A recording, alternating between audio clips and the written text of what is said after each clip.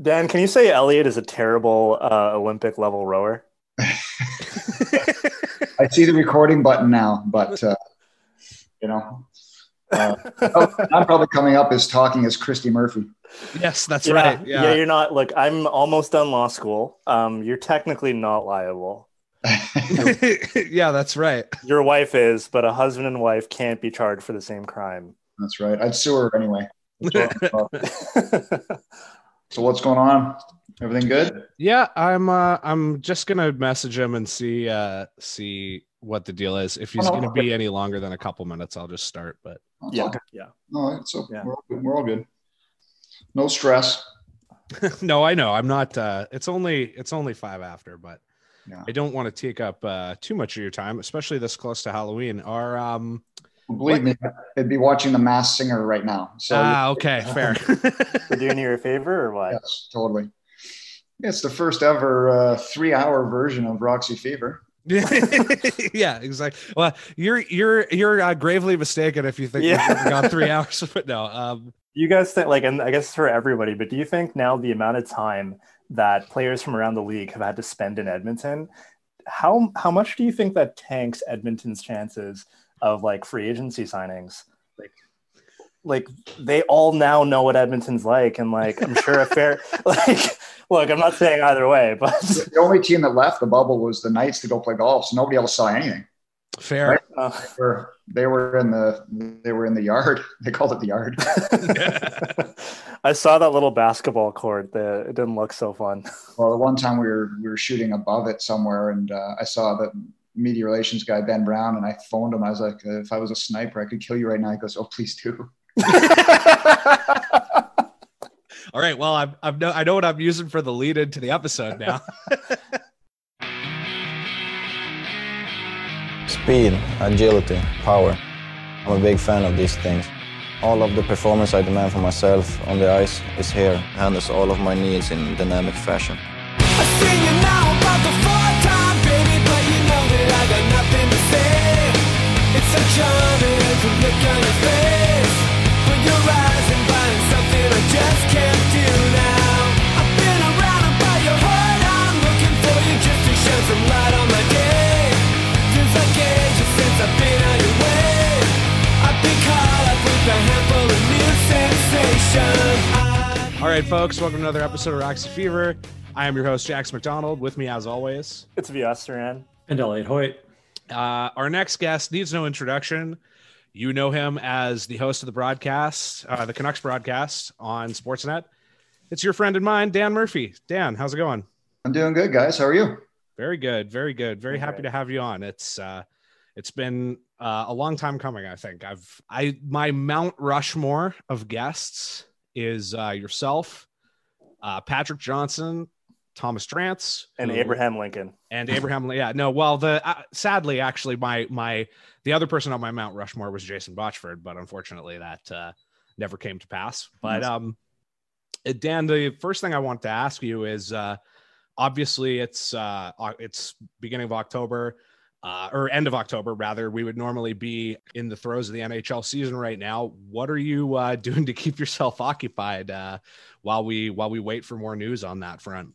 Well, like now it's going to be a little bit slow. I mean, when the playoffs finished, you had the draft, you had free agency, and that, goes on for a week or so. So there's always stuff to talk about. But now it's slim pickings. Just trying to generate content at this time of year is difficult. It's the NFL and really nothing else. So we'll try to literally beat up 1 or 2 topics a week. And, that'll be with, either Jackson's favorite, McIntyre, or Sat Shaw. And then, so we'll just kind of try to do it that way. And I know there's a bunch of guys skating in Delta, some other guys. So perhaps we'll get out and buck some players. And Pedersen is still in town. So hopefully we can do something with him. But it is like, this is almost like the off season now. I don't really know when, the preseason or training camp begins, but if they do indeed try to hit a date of mid-January or early February, well, then you'd think that they would be bringing guys back somewhere before Christmas, especially guys overseas that are going to have to quarantine for a couple of weeks. So just kind of wait and see, try to stay as busy as we can, but there's just not a whole lot to do.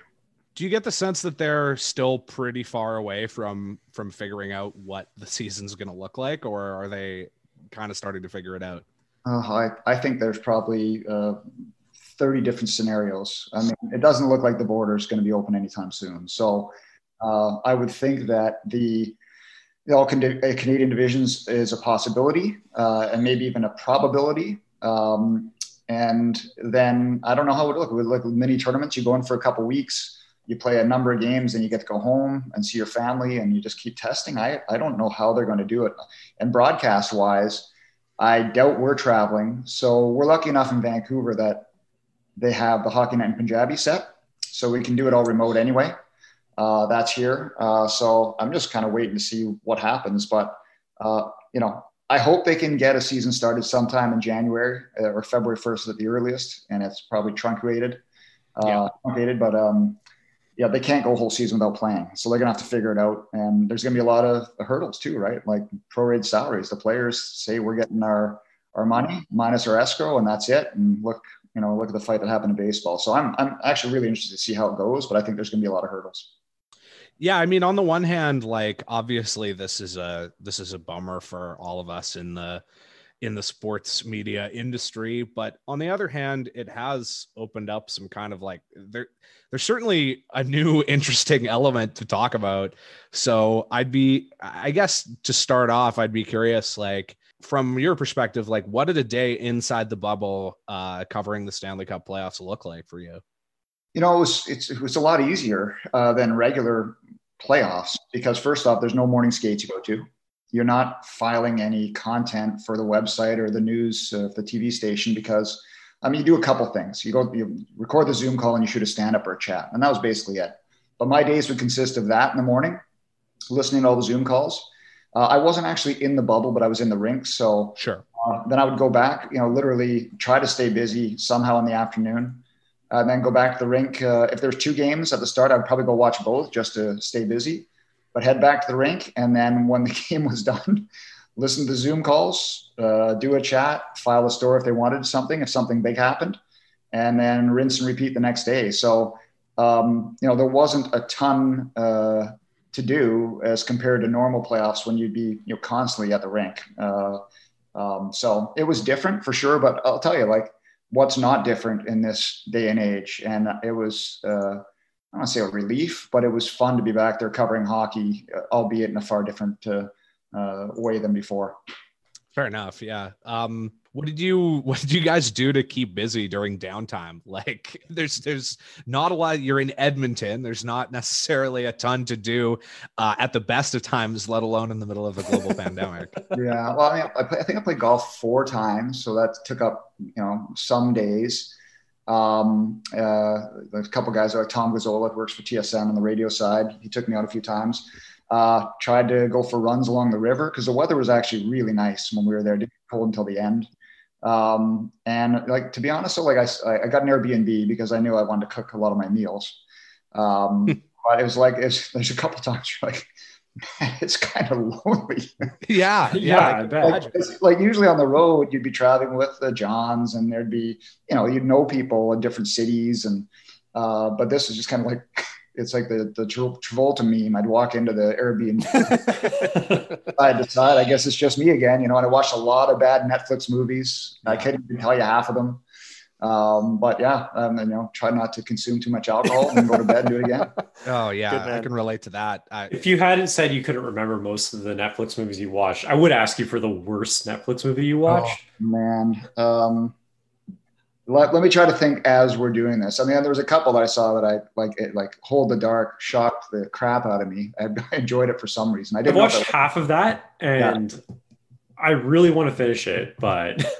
Well, I finished it and I was like, did I like that? And I think I kind of did like that. And it's the first time a movie like that in terms of thinking that at the end. I think the other one was A History of Violence. When it was over, I was like, I'm not sure I liked it. And then at the end, I thought about it. I loved it and I watched it again. Yeah, I know that feeling. That's kind of how I felt after the first time I saw Once Upon a Time in Hollywood. Yeah, totally. I mean, it's such a slow burn, but the end, it was worth it. Yes, yeah, exactly.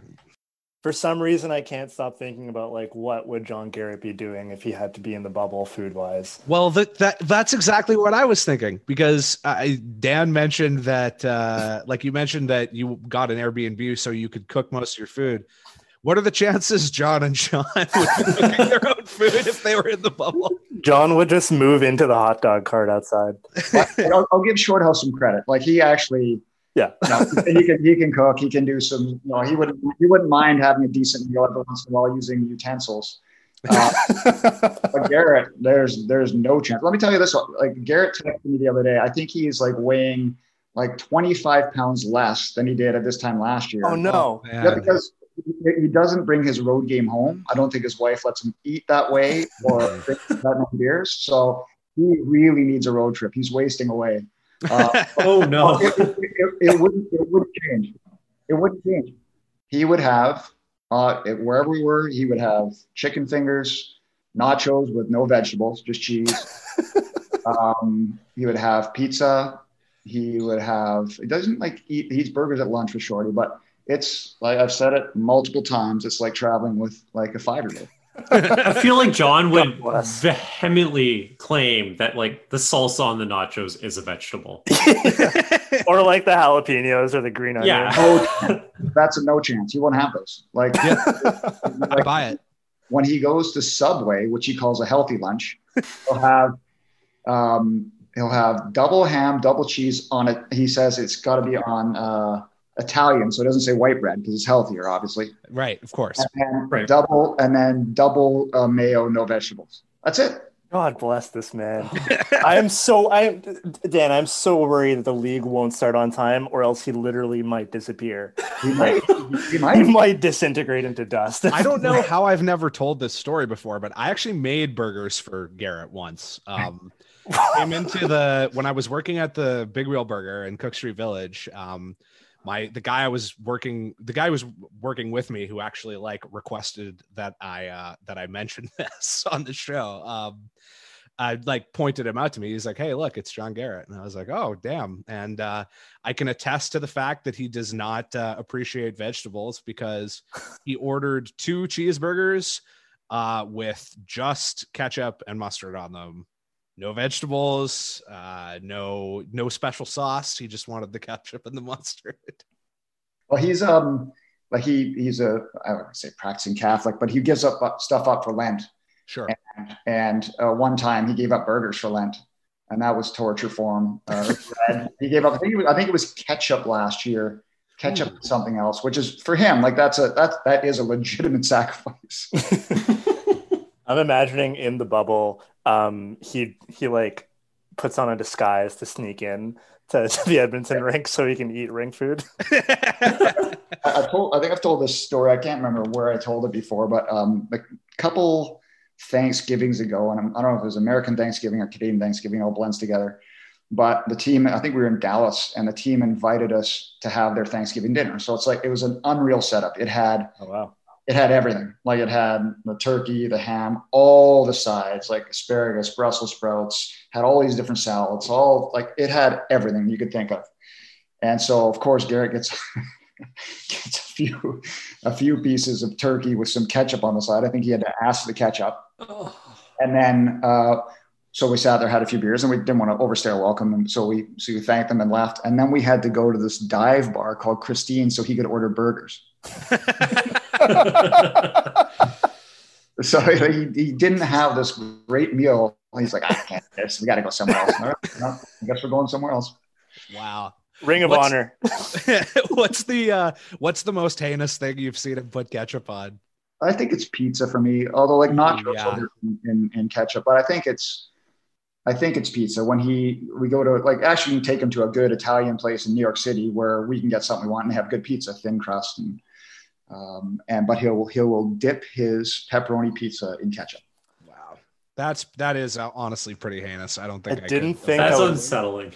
Yeah, I didn't think I would wince at that, but I am. Well, and his excuse is that he grew up in a family of like 7 or something, so they couldn't afford the good meats and stuff, so they had to put ketchup on everything to make it taste good. At least that's what All right, okay. Yeah. I can see that, I guess. It's still a little sus, but I can understand Yeah, it makes maybe where he's sense. coming from. Yeah. We've hit on the official. There've basically been like 3 genres of questions that our listeners wanted us to ask you, and I would say by far the theme that comes up the most is just like, what are John and John doing when they eat on the road, particularly Garrett? Yeah. Well, it's not pretty. But like I said, I shouldn't put Shorty directly in with Cheech. Fair. Because he will, if Cheech suddenly had something to do, like Shorthouse would say, let's go to a good Italian place, or do you want to get a steak? All right. Yeah. Right, that's fair. He's more of a tourist, whereas Garrett lives there, I guess. Just to follow it up, and I think I've told this somewhere else before, but this is what I'm dealing with. And this is a short story.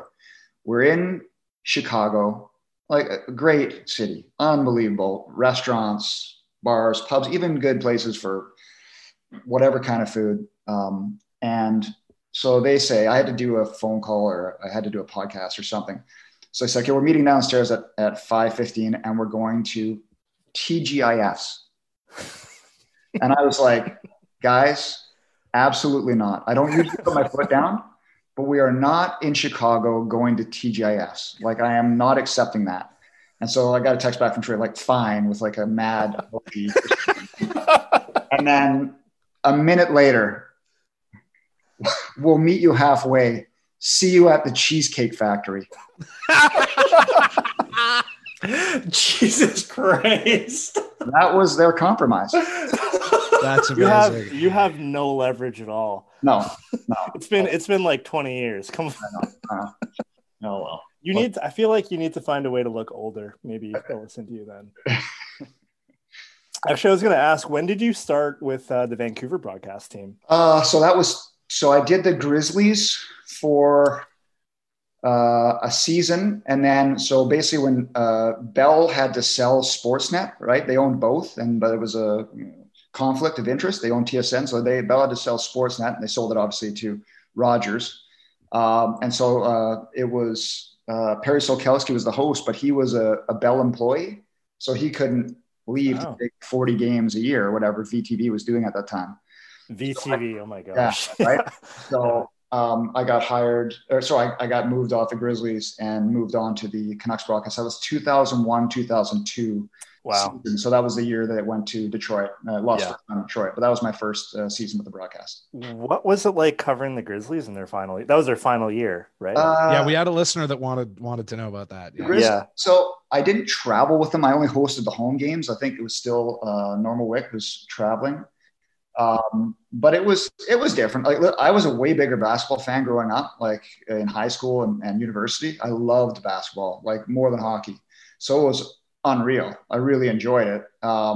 It was far different. I was new in the business and it was tougher to break in relationships with the athletes because I didn't travel where they see you more.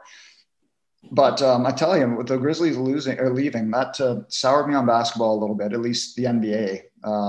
I still love it. I have a good buddy that works for the Dallas Mavericks, so I kind of cheer for them now. But the Grizzlies was fun merely because I loved basketball, and when you had a chance to see, like I saw Jordan, interviewed Jordan when I worked for Sports Page, wow, that kind of stuff. So I loved it. But when they left in the manner that they left, it kind of soured me a little bit. I'm not going to say I don't watch it now because of it, because I don't have as much time, but I don't make time to watch it like I used to. Yeah. Do you think the city could support an NBA team now? Do you think enough has changed? I do, but it would have to be, I think first off, for a team to come here, what is it, $2 billion the franchise are going for now. So if someone actually had to do it, they'd have to own the building too, right? So it's either the Aquilinis or the Aquilini cell, and because you couldn't just be a tenant. But I do. I mean, Pacific Rim, it's huge with the Asian population. Yep. I really do. And like, the Grizzlies get a bad rap. They lost for 6-7 consecutive years straight, and they had no chance to cheer. They didn't get a first overall pick because they were hamstrung by the league. And the time they got to pick second, the player didn't want to play here. Like, made a bunch of bad decisions. So like, they were pretty well, they had pretty good attendance there for the first 4 or 5 seasons. But when you're losing 50 games a year, Yeah. I mean, it's tough for people to keep coming back, especially with some of the bonehead decisions they made. And Jackson was terrible. So I really do. I think the city can. But the city, as we all know, it can, delve into apathy pretty quick with their sports teams if they're not going well. So, but I absolutely do think that, especially you saw with the Raptors, like that was pretty big here in Vancouver.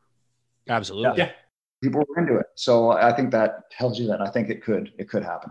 Yeah, somebody had mentioned in the question one that was their best season that you covered, 23 wins, 59 losses.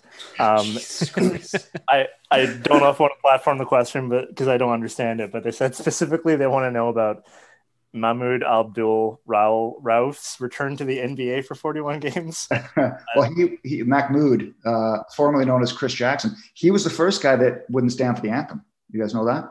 Oh, wow. No, I didn't know. He's now my favorite basketball player. Eat your fucking heart out, JD Burke. Yeah, way back. He's a really interesting story too. Tourette syndrome, and that's how he got good at basketball because nothing felt right, and like nothing would feel right with the shot until it felt perfect. Wow, it's a really interesting story. But funny enough, I called one half of NBA basketball play-by-play, and it was with Mahmoud, and Jay Triano was the color guy, and so Tom Glasgow was our play-by-play guy from Seattle.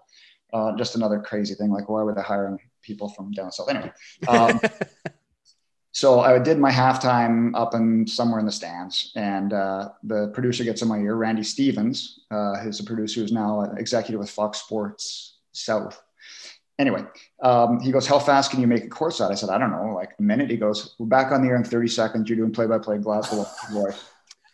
And I'm like, great. So I hustle down there, and I'm going to swear here for you because the story's better. It's good. I sit down, and Jay Triano, who's like one of the best guys anywhere, so funny. And that's why I wasn't really nervous because I knew that he would carry me no matter what. And so I sit down, I get Glasgow's notes. They're in front of me. I put the headset on. I get like a 7 count, and I'm nervous, right? I'm like, oh, I'm calling half basketball here, and I didn't prepare for it. And Triano looks over at me and like shakes his head, like, take off the headset. I take it off. He goes, "Don't fuck this up." I'm like, "Thanks, Jay." Did you? No, it was actually pretty good. The Grizzlies lost, but they had a shot at the end to win. So I don't think I messed it up. Like I said, I was a massive basketball fan. I did some play-by-play basketball in high school and stuff. So I don't think I was terrible. And let's be honest, nobody was watching anyway. Fair enough. Yeah. You've never had to do the same thing for hockey, have you? Like jump in if John's choking on something? Thought I was going to have to. Shorthouse went to the Super Bowl in New York when the Seahawks won and got snowed in. Oh. So they were wondering what to do. Anyway, Kenward was there. He was working with the team at that time. So Ken slid in and did it. But they were contemplating different options because Shorty got snowed in.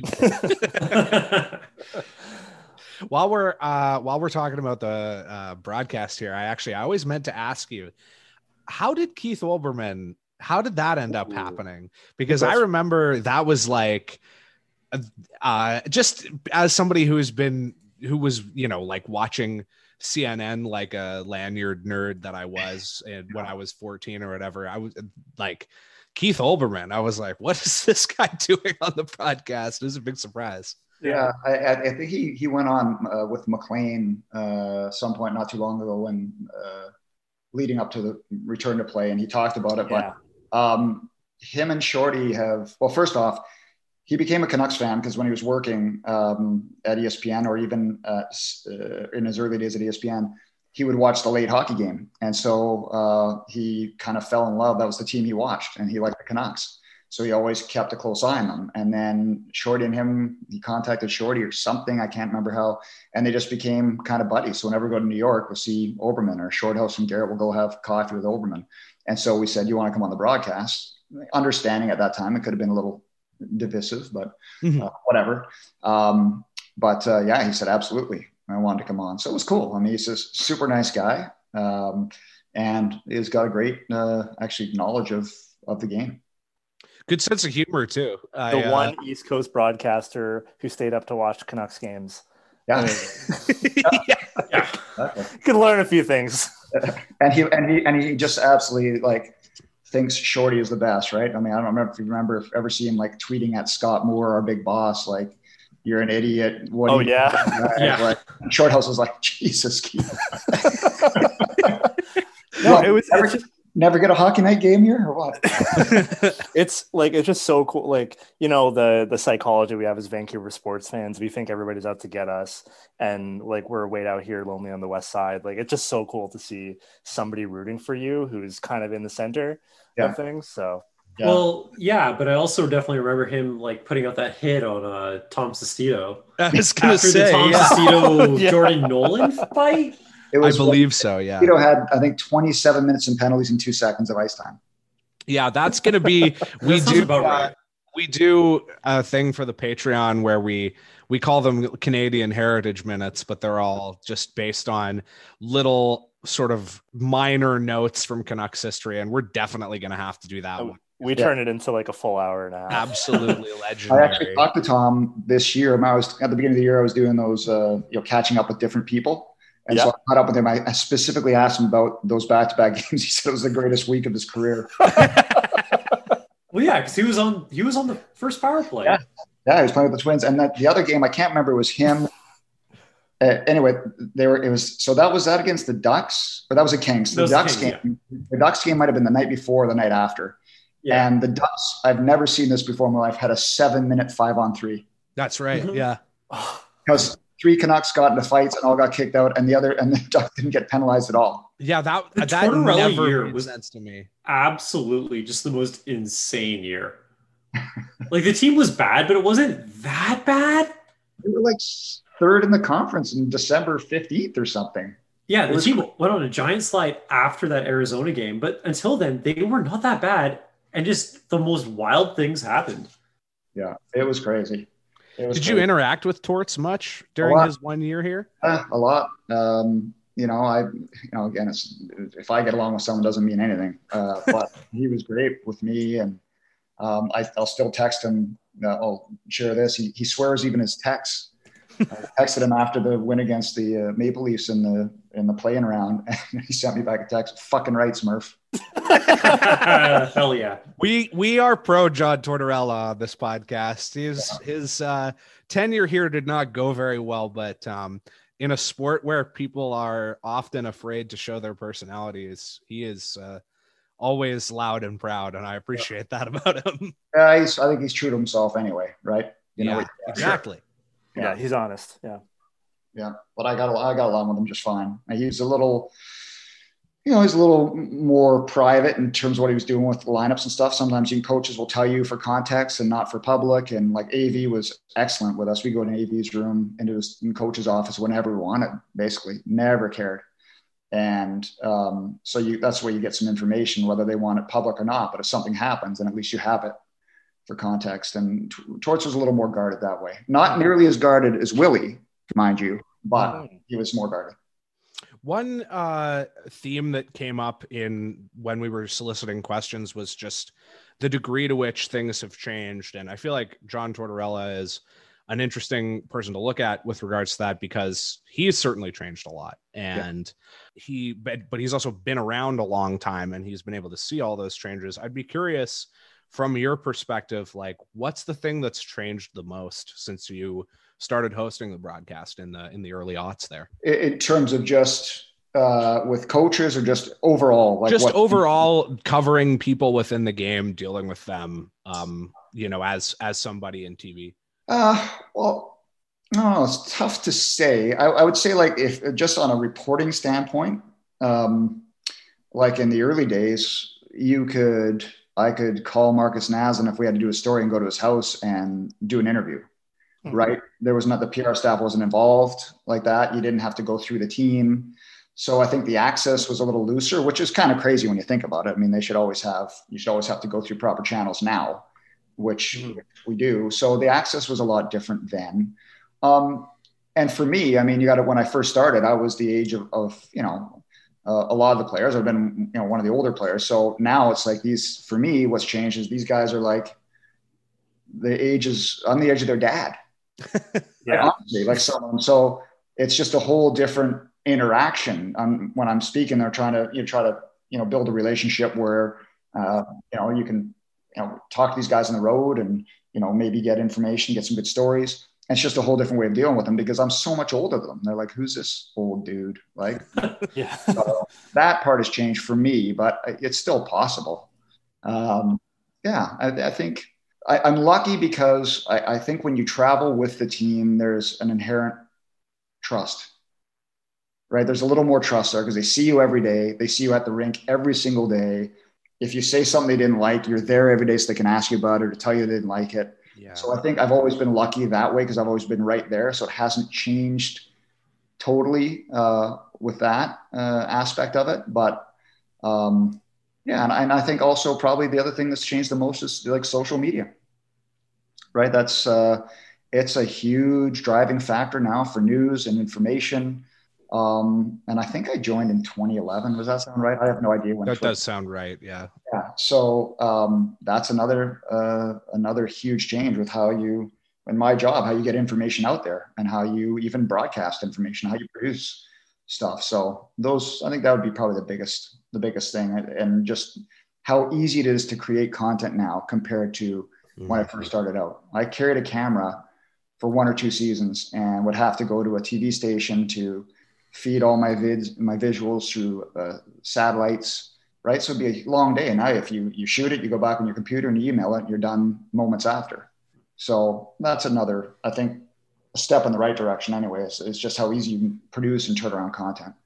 What is it like seeing some players that you used to cover? I'm talking people like Kevin Bieksa and I guess even Anson Carter, although he works in the States, as far as I know. What is it like seeing these guys who used to cover and are now kind of getting into your game on the broadcast side of things? Yeah, I mean, they're more analysts, right, than hosts. But I thought, like most people, I thought Kevin was great, and not for the reasons I thought he would be great. Like when he retired, I went to my bosses and said, "You guys got to hire this guy like yesterday." Yeah. Before TSN does. Just trust me. But I was saying that I knew he'd be comfortable. I knew he'd be funny. I knew he'd be sarcastic. I knew the spotlight wouldn't be too big. But I had no idea how good he would be at breaking down plays in a timely fashion, which is the hardest thing for new analysts to do. Like, you've got 40 seconds to break this down. Do it and say it coherently and say it with some humor or whatever. And I was pleasantly surprised of how well he was able to handle that because I knew all the other stuff would have been a no-brainer. But I think he was like even much better than I expected.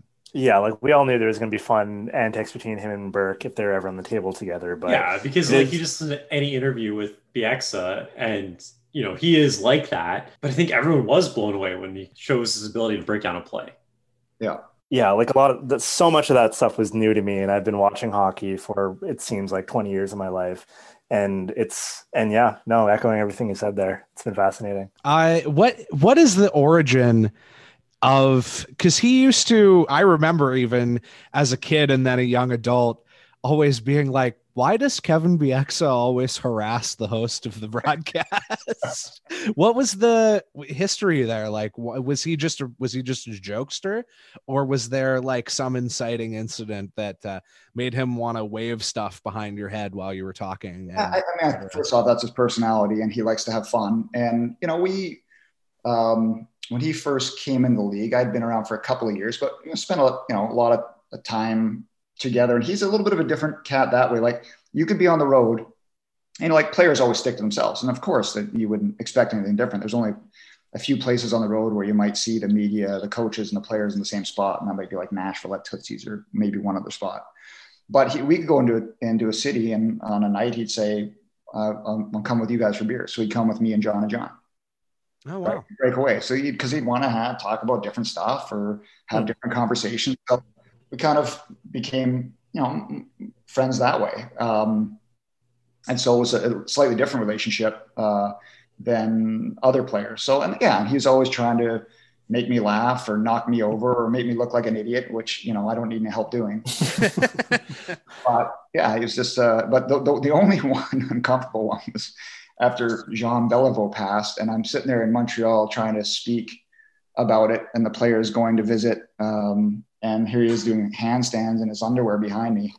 I had no idea what I was talking about, obviously, but I'm like, oh my God. Oh my God. It's not the time to be doing this. But Oh man, that's Oh. I did laugh when I was talking about the late, great Jean Beliveau. he seems very different from your sort of bog standard hockey player or even hockey player turned analyst. Did you get that sense about him early on, or was it something that like it took a while for him to show it? No, you got that sense early on. I mean, he is the same way back then as he is now, a little brash, right? And a little cocky. And, but that was his personality, his persona. And, you know, I think the way he broke into the league, and I think also this is funny, but he also takes a lot of pride in that he was a university graduate, right? Bowling Green. Now, come on. But I think he's just a really bright guy, sharp guy. And, he was like that from the get-go. And I'm not saying he came in like he owned the place. No. You could tell there was that, that personality was there the whole time and always could handle himself in an interview from the very beginning. So yeah, he was like the start. Okay, just on that topic, it might be open-ended, but we all know the story of how Kevin Bieksa came into the league. Mm-hmm. Is there a story about another player in Canucks history who has kind of had a similar way of getting the call up or getting extra minutes that kind of hasn't been told? I'm just curious because like we hear that story so much, and what's an underrated story that deserves to be part of Canucks folklore that maybe people don't know about? Well, I mean, I don't know if you remember this, but Rick Rippon, I don't know if he'd broken his hand or he'd hurt his hand, and but he was still in the lineup, and they were playing the Avalanche, and AV specifically told Rick, "Don't fight, right? Do not fight. We can't afford you. It wasn't broken, but we can't afford you breaking your hand. It's like whatever." So like first period, he takes an unholy run at someone behind the net. I don't remember who it was, but it was vicious.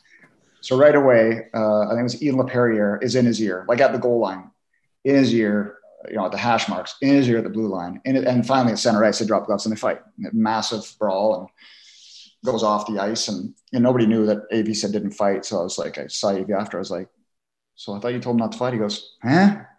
That's Rip, I guess. He specifically went against it. But I really believe he tried not to fight for the first 100 feet of that skate. But enough was enough. At some point, he's like, okay, well, I guess I have to fight here. That's a great AV impersonation. Yeah, that was pretty good, I have to admit. You mentioned Rick Rippon, and we talked about Kevin Bieksa. Tyler Mott just appeared on the broadcast. Talk about a bunch of things, but one of the things being mental health, which obviously Kevin Bieksa was a big advocate for as well.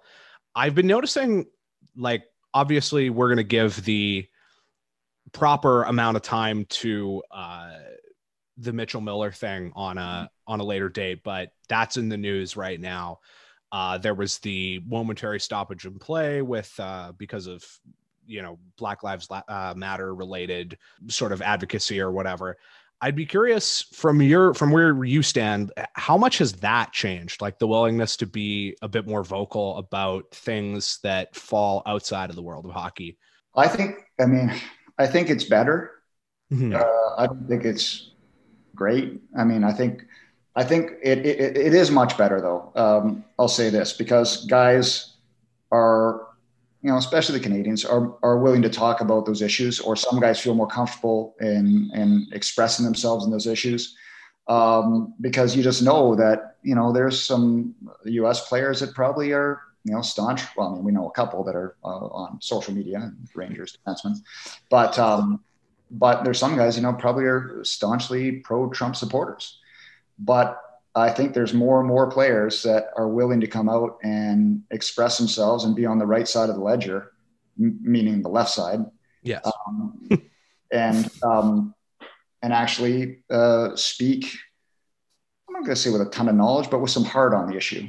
And I think that has changed. I will say that there was I did all those pregame interviews in the bubble, and they don't know what we're going to ask, obviously. And it's supposed to be game related, but I had one PR staff, I'm not going to mention the player because I don't want to throw him under the bus, but saying he'd prefer not to speak on the stoppage and play, because I'm assuming because he didn't agree with it. Sure. There's still going to be, it's a very white sport. It's a very sport that, costs a lot of money.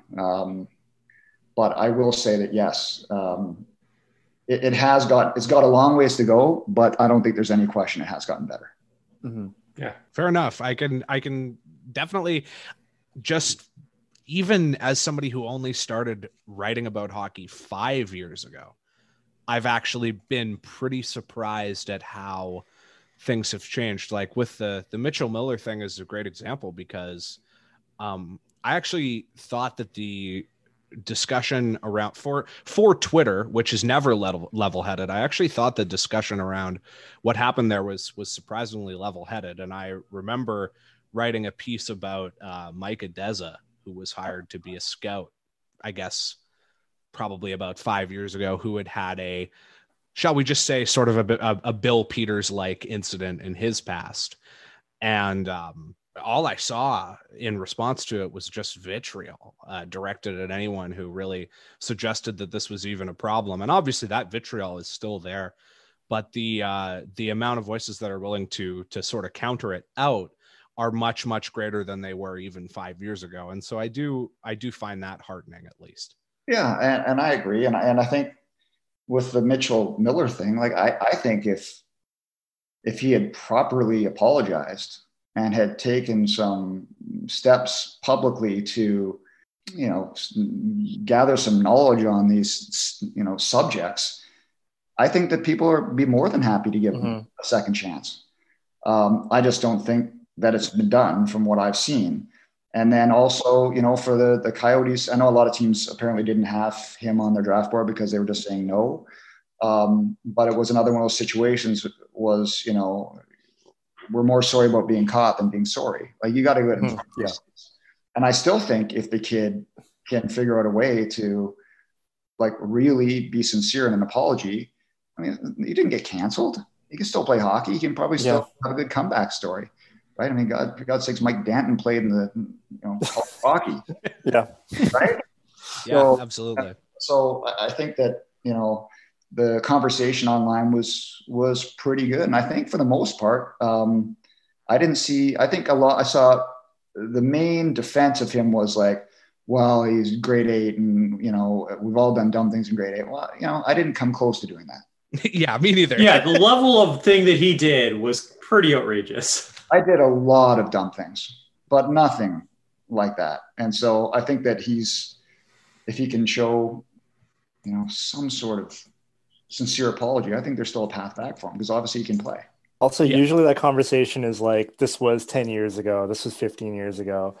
This was 4 years ago. Like when people bring up, oh, he's in grade 8, it's like, yeah, but he's in grade 12 now. Yeah. Yeah. I'm not buying that one right now. Yeah. Well, and you mentioned Hart when we were talking about the, being able to speak on these issues and stuff. And I think that that's an important thing to remember too, is that the character thing, it cuts both ways. And this is a player that we're talking about here who obviously displayed very poor character. And I think sometimes people might be surprised how much some hockey people, certainly not all of them, do take this kind of thing into account and are disgusted by it. I know Brian Burke is one person who,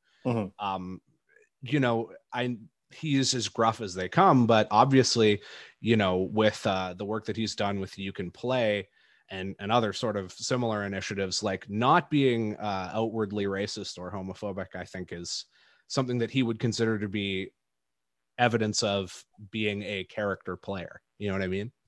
I totally agree. And I mean, if the reports are accurate that at least a half of the NHL teams took him off the board because of that, shows you that a lot of organizations have the same thinking as Berkey, which is absolutely correct.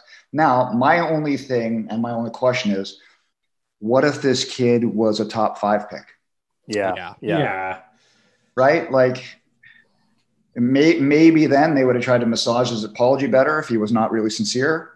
I'm sure teams would have gotten out in front of it, or it would have been a much bigger story. Let's be honest. I'd never heard of the story before it came out.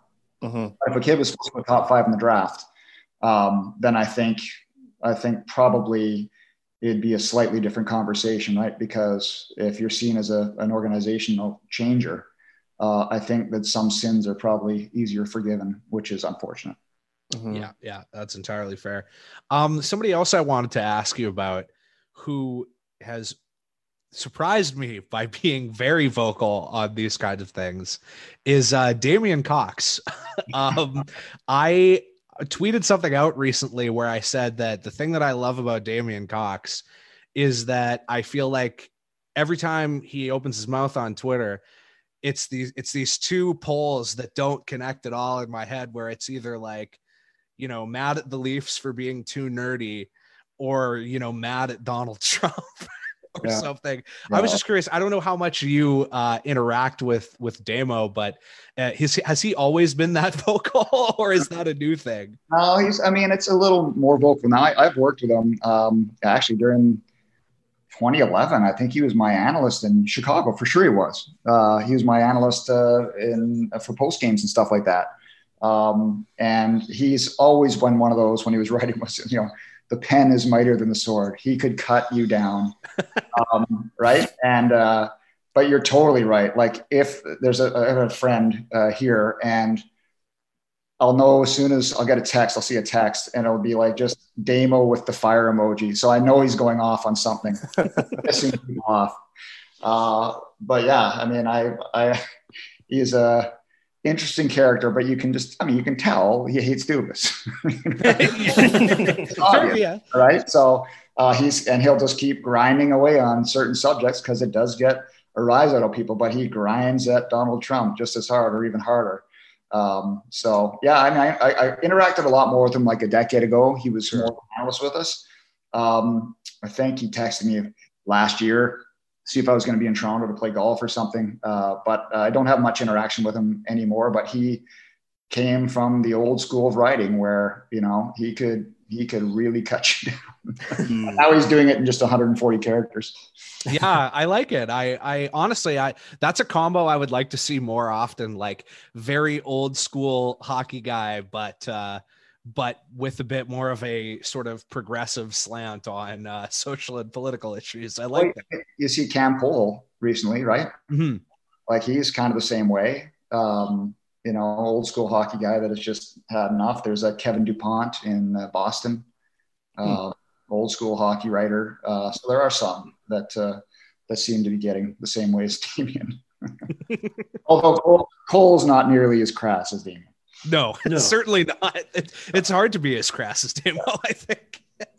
So Dan, in the lead up to me knowing that we were going to interview you, I kept like referring to this as meeting Big Bird for me, because I love that. I thought that was so funny. Because growing up, like every evening there'd be a Canucks game. This is like 6-7 years straight. I would just be playing Lego in front of my TV and just hearing you do the pregame, and so it's like very like in my head growing up is your voice.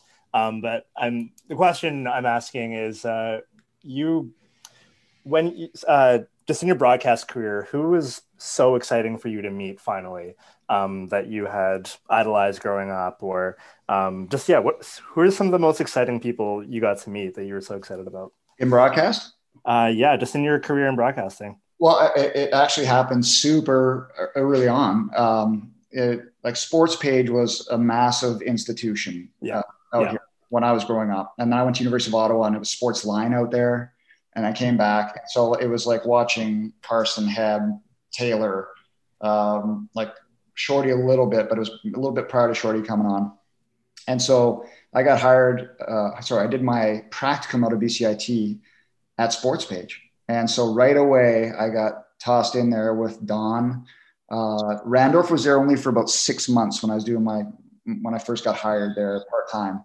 But it was Don and then Barry McDonald, who came over from CBC. So, like meeting Don because at that point too, I'm 25. I'm in my ultimate fandom still at that point.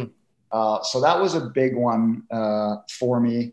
Bob Cole was fun to meet, because those are the games you listen to on Saturday nights. And I know he gets a lot of flack, but meeting Ron MacLean was great because, again, that was my childhood every Saturday night, right? And he was the host. And so that was a good one for me. And then just, other guys around the league, Eddie Olchuk. To this day, I love talking to Eddie because he was a player and a coach and now a broadcaster. So, you get to meet a lot of very cool people. Oh, and the other ones I'll say, and this is since I started, but Wilbon and Kornheiser. We went to a PTI show. I think it was myself, Luongo, the twins, TC Carling, and Ben Brown. So we talked to Tony Reali and Wilbon and Kornheiser. And I love that show. I love it. And so meeting those guys was a blast. Okay. I got to ask, based off that list of guys you just mentioned, when I think about 2011 era, like Sedin's occupy one part, like one type of personality, Luongo occupies another. What are those three like when they're around each other? Like, I kind of don't I could not imagine. You're right. That conversation. That is a conflict there. Yeah, they're both the three of them. I'll say they're both. I'm just combining the twins.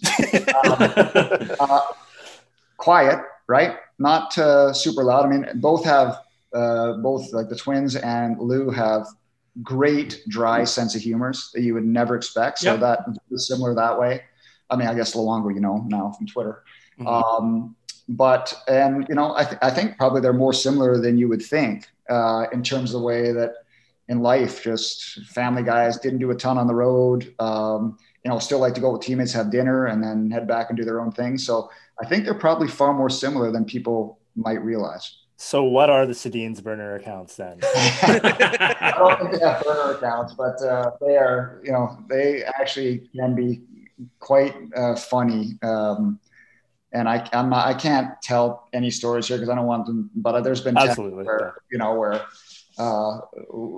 they've made fun of a situation where I couldn't believe they went down that road, but I believe it. They're underrated funny. The one I'll always remember is it was just leading up to the Heritage Classic, the infamous Heritage Classic game. And of course, classic Sedin's having a great moment kind of get upstaged by something else that's more pressing or more loud happening at the same time. But just before the game, I think it was Henrik got asked by someone about the 1915 Stanley Cup final that this was supposed to be kind of rehashing or whatever. And they asked him about it or whatever. And Henrik just goes like, oh yeah, I remember that. That was great times or something. And I'm not doing it justice, but I was like, yeah, that's the perfect answer to that question.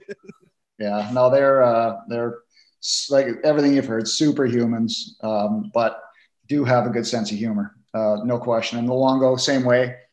Luongo loved to play poker in his room a lot on the road. So he was pretty quiet too, right? And these are guys that, we're part of the team and we're leadership group, but, they were a little bit older than some of their teammates right when they're in their primes there.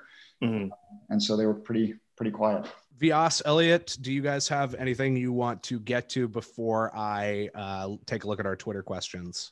I don't think so, because the next question that I have is very much a Twitter question. Yeah, all basically all the ones I would ask are just the questions that were posed on Twitter.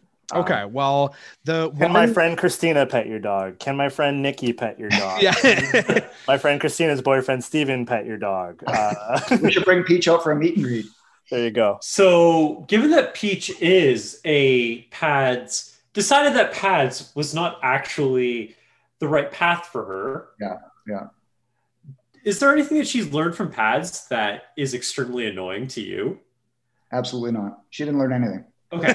Right now. Because I've heard some people who have PADS dogs also. Can you give us context? Because I actually don't know. So PADS is like a assistant, like dog assistant. Yeah, like service dog. Yeah, a service dog. So what I've heard is that some service dogs who decide that, dog university is not for them, they learn how to do things, but they don't learn the obedience. Yeah. Well, things too, right? They're she was trained a bit. I don't know what she was going to be trained for, Right. But I mean, she's so meant to be a pet. They say she failed because of allergies, and we have to give her medicine. And so obviously, if she was a service dog, you couldn't have the person can't take care of the dog. The dog's taking care of the person, basically. Right. So that's why she failed. But I mean, she couldn't have done anything. She is like, we call her like a Instagram influencer, right? She just never had a job. Looked good. But some of the things early on, like she didn't like to get on the bed because they teach service dogs not to jump on the bed. Right. Now she'll sleep half the night in between us, right? Like she's lost any, whatever minimal training she had is lost. Okay. I've heard some people who have like pads dropouts or whatever you want to phrase it as, where it's like, oh, this dog is incredibly smart because people trained her to like help people, but they didn't pick up on the whole obedience thing. So they'll just do whatever they want, but they know how to be a human. Well, she's actually the only thing that she does, which is terrible, is she's like any other golden retriever. She's driven by food. That's all she cares about. So she's eaten, a half a block of butter, of soap, one time I came back like from Cobb's with a loaf of cinnamon bread or something. I looked back, the thing was gone. But like, even like, and it does, you can't discipline her because she's like, what are you going to do? Like, I smack my snout is worth it. I'll do it again. And so like a month ago, I made meatballs, and of course I had to go do something. I put them up on the counter to cool, and she got like 8 of the 15. And no remorse, but she's great. Otherwise, like she listens, there's good recall. I just don't think she's super bright. Fair enough. Yeah. And I mean, who among us has not seen meatballs and just been like, those are going in my face right now? I'm sure if you have, Cheech over for dinner, it's more or less the same thing. Yeah, he'll get 9 out of the 15. Yeah. No utensils, just like Peach. Yeah, exactly. Yeah. So J-Mo wants to know what city has the best road food. Well, for different things, like Nashville, like a barbecue. Like if you're in the mood for barbecue, Nashville's great. So is St. Louis for barbecue. Like I'm gonna tend to say that if you're like Chicago in terms of whatever you're looking for is unbelievable, right? You can find anything you want. St. Louis has a really good Little Italy as well. San Jose has got some unreal Mexican places like Authentic, where we ate grasshoppers a couple times. Ooh, nice. So, yeah, I mean, you can, in the big city, you can find whatever you want, but I think the stuff we like to do is when you go to a place that has barbecue or known for it, and you go try out some different stuff that way. So, yeah, I'd say like New York's obviously great. Sure. Yeah. As you would expect. Just like you go to the big cities and you can find some great food. And a good time was like when Baumgartner was a player, he loved the show. Not only Dine-Ins, Drivers and Dives, but yes, both watch the Food Network. So we would actually go find some of these places that we saw because he loved to go to places like that. So when I'd take a break from Shorty and Cheech, I'd go with Baumgartner and we'd find some of these fun little restaurants to have what we saw on TV. That's awesome. I just, whenever I think about Guy Fieri, I just think about how when we went to Disney World last year and ate in his like fried chicken restaurant or whatever. And there's just an entire wall that just says flavor.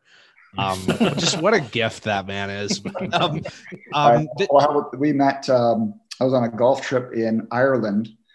And so we were in Dublin, somewhere in Dublin, late, way too many whiskeys and beers, and we see Bobby Flay. It was myself and Sean Bronger. We accosted him and drunk, and he did not want to meet us. Like he did not. We forced him over the table to take pictures, and he wanted to be anywhere but beside us. But I still have that picture. I'll post it for you one time. Please. Of Bobby Flay just terrified that I pulled him over the table. It's like, that's amazing. So. You mentioned Sean Pronger. I almost forgot. You co-wrote his book. How did that end up happening? I've known him for so long. I went to university in Ottawa.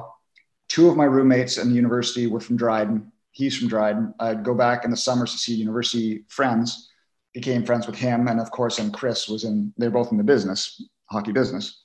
So that book came about during the 2010 Olympics. Sean and his family were staying at our house. Chris was playing, and I came back from covering the curling. It was late. We were late in the night drinking. He was telling the story. I was like, I've heard you tell this story so many times I could write it. And he's like, well, let's do it. That's awesome. Nice. One of my favorite, definitely one of my favorite like hobby horses within hockey is less successful brothers or children. How does he feel about being the less successful Pronger brother? Yeah, he loves it. I mean, he's always like, how could I be mad at that? You know, the guy's was one of the best of all time. And he got such a great sense of humor, self-deprecating that, you know, there was never any issue with that, no jealousy at all. So he handles it just fine. Now we still call Chris an idiot a lot of the time for certain things, but I mean, that's what you do to your brother or fair enough friend. But yeah, there's no issues there whatsoever. I think even Mark Crawford started a line one night that was Sean, Jarkko Ruutu, and Steve Correa, and that's amazing. Probably the other brother line. That's fantastic. I love that so much. Yeah, I remember that. The other brother line. Yeah. Yeah, we always had these jokes of like, lesser Canucks always got the lesser brothers, Steve Correa, Sean Pronger, Fedor Fedorov, Daniel Sedin. Yeah. By far the two most common themes that came up when we solicited questions were either food or somewhat ironically, a lot of people just want to know like about your workout routine. That's not, I mean, if you see me, I'm skinny. You just got to buy tight shirts. That is the key. If you're skinny, just buy a tight shirt. No, but my rule has always been, because again, I've told you, traveling with those two Muppets, my rule has always been, because the NHL, if you're on that charter, it's the Never Hungry League. And when we sit on the plane at 11 at night, we haven't just burned 2,500 calories skating, right? Yeah. We're not the players. Yeah. So my rule has always been, if you're going to consume calories, bad calories, I'm taking booze over food, and I'm going to exercise, just because you can really get into a bad spot being on the road 120 days a year. And so that's always kind of been my rule. If you're going to pick your calories, you pick one way to eat them or take them in, and exercise. So I've always kind of made that a priority, because, you know, you could go sideways, especially at my age. And the other one is, and I thank the Broadscast for, I imagine, being the influence behind this. A bunch of people want to know about skincare. Well, I'm going to disappoint a lot of people. It's hand soap. Hell yeah. Dudes rock. Yeah, dude. Dudes rock. Yeah. If I'm on the road, like, I wash my hair with the hand soap. Yeah. Yes. What else are you going to do? Exactly. I got to get you the 3-in-1. Yeah, I don't need any of that. So it's always just hand soap for my face and body, and sometimes my hair. So I wish I had a better answer. Awesome. Just figure out how many things you can have in one and just maximize that number. I think this is great, because clearly everyone is watching you on TV and they go, man, Dan looks really good. He must do something with his skin. And I like this, because it proves that this is all voodoo. It's all made up. It's all luck of the draw. Exactly. Sometimes the bosses will call me and say, why didn't you wear makeup? And I'll be like, oh yeah, I forgot. But sometimes I must not look that good, or really red or something. But anyway.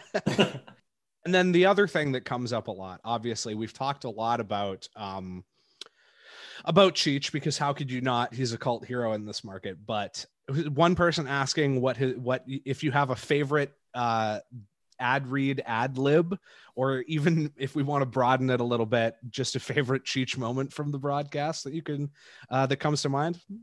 Well, the one thing that makes me angry is that after I make a read on air, like, especially if I make a mistake, like, my mic is cut and those two jerks make fun of me and I have no way to respond. So I always hate that. And they're always giggling at my grammar, because Cheech was a English grad and Shorty's mom was a teacher. And so like, they're always on me, like fewer than or less than. I'm like, come on, like stop that kind of stuff, which I think you can stay fewer or less than for anything now. It's been accepted. So that's the kind of stuff that bothers me. The greatest Cheech story was Shorthouse and him had, I don't know what the connection was, but someone went up in the booth to say hi, and Cheech made the all fatal mistake of asking this lady that, when the birth was happening. Oh no. And the response came, well, I'm not pregnant. And Cheech's response to that was, well, that's a really bad shirt.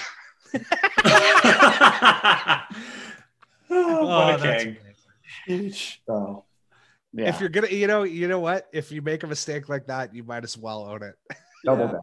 Oh my God. On that. We Honestly, saying that's a really bad shirt is probably the best possible recovery from that. Yeah, at least you blamed the shirt. Yeah. That's true. But those guys Shorthouse is very good, but I remember the one time we spent the whole day practicing Athanasiu. Yeah. And Athanasiu too. And then the first time we touched the puck in the game, Shorthouse just went blah, blah, blah, blah, blah. And Shorty calling Todd Warner, I think it was Volpatti was taking a shot, and it was Todd Warner, another 15, and Warner texted Shorty, he's like, hey, my kids now, they know that I actually played because they were watching the game. So we make a lot of mistakes, and we let each other have it for them. Like if I do something dumb or say something dumb, I can feel my phone buzzing in my pocket. Like the text is instant of them laughing at me.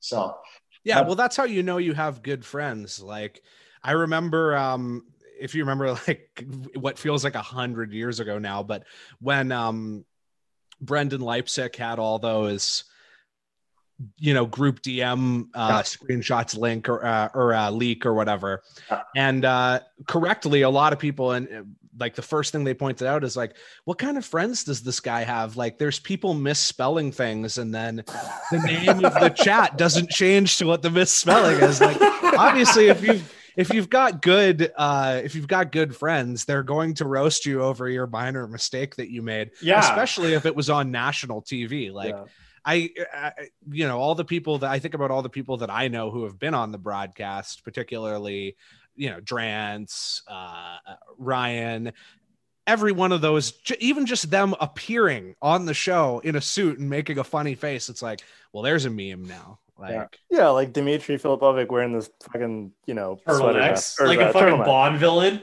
Yeah, that's right. Yeah. Yeah, and I always tell whoever's coming on, like, just accept the fact that someone's going to screen grab a portion of this and make fun of us. Yeah. Accept it. That's what you should look forward to looking for on Twitter after. Mm-hmm. Yeah, exactly. It's the whole point of being on the show is like people are going to make fun of you. Yeah, if you get memed, that's how you're doing it. That's how you know you made it. Yeah, totally. And and again, we give a lot of ammunition usually. So I have one last thing I wanted to get to, but before I do that, I'm just going to allow Vyas and Elliot. Is there anything else you wanted to bring up before we close out here? Are you going to be asking George's question? What? Why do you hate tomato sandwiches? I have to speak on that. I just hate tomatoes, and it's the weirdest thing because if you give me fresh salsa, I like it. I like with the jalapenos and the onions, but like I think the writer Chris Jones, who was with Esquire, wrote a book. Like, you put a tomato on a sandwich, it's like taking a dump on a sandwich. It's terrible. I agree. You sound exactly like my fiance. Yeah, like and it's like I can't have a giant chunk of tomato. Like tomato sauce on pasta, fine, right? Salsa, fine. A big chunk of tomato, no chance. Yeah, I don't like this. I'm the same way. Yeah, this pains me to hear. I will eat like the tomatoes that we grow on our balcony. Like I will eat them like they're berries. Like that's weird, man. No, man, they're so good. Shorty tried to get me to eat like a piece, like I don't know how big, a big chunk of tomato on the plane.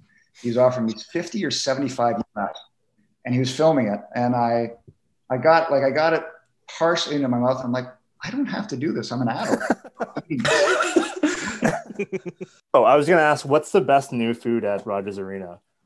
I don't get to eat there much. Yeah. Like I'm downstairs, and that's another, like, I don't get up there, but I mean, I got to say, Rogers Arena compared to a lot of the rinks around the league is great. Constantly changing stuff, constantly adding stuff, constantly upgrading. That doesn't surprise me at all.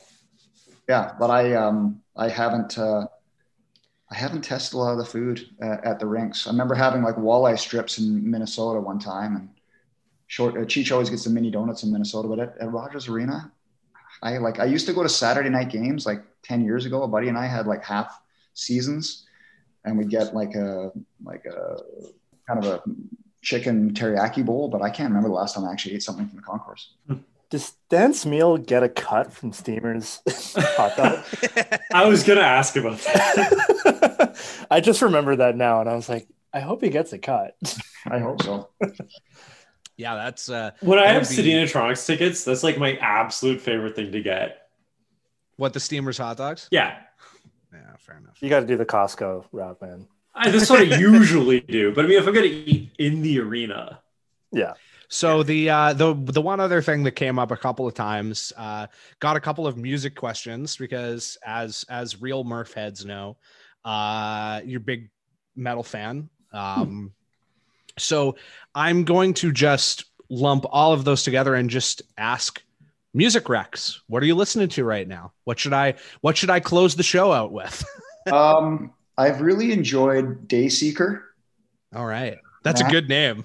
Yeah. Dayseeker is a very solid, I've listened to a lot of them recently. And so I think that's a 2019 album. And then I've listened to a lot of Amity Affliction. What else? I like a lot of Swedish metal bands, but my musical tastes vary. I like everything. It just happens that usually when I listen to music, I'm driving or at the gym. So it's got to be a little harder and faster pace. Yep. So if I'm going to give a rec, I'm going to say Dayseeker. Fair enough. Yeah. All right.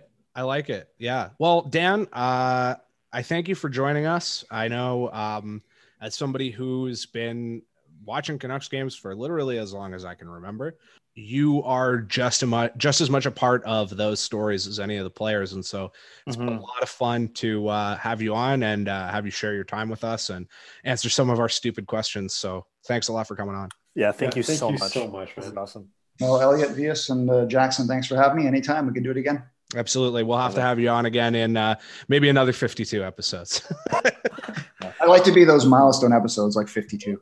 Perfect. Yeah, exactly. Yeah. Well, that's one of the most important year. ones, you know.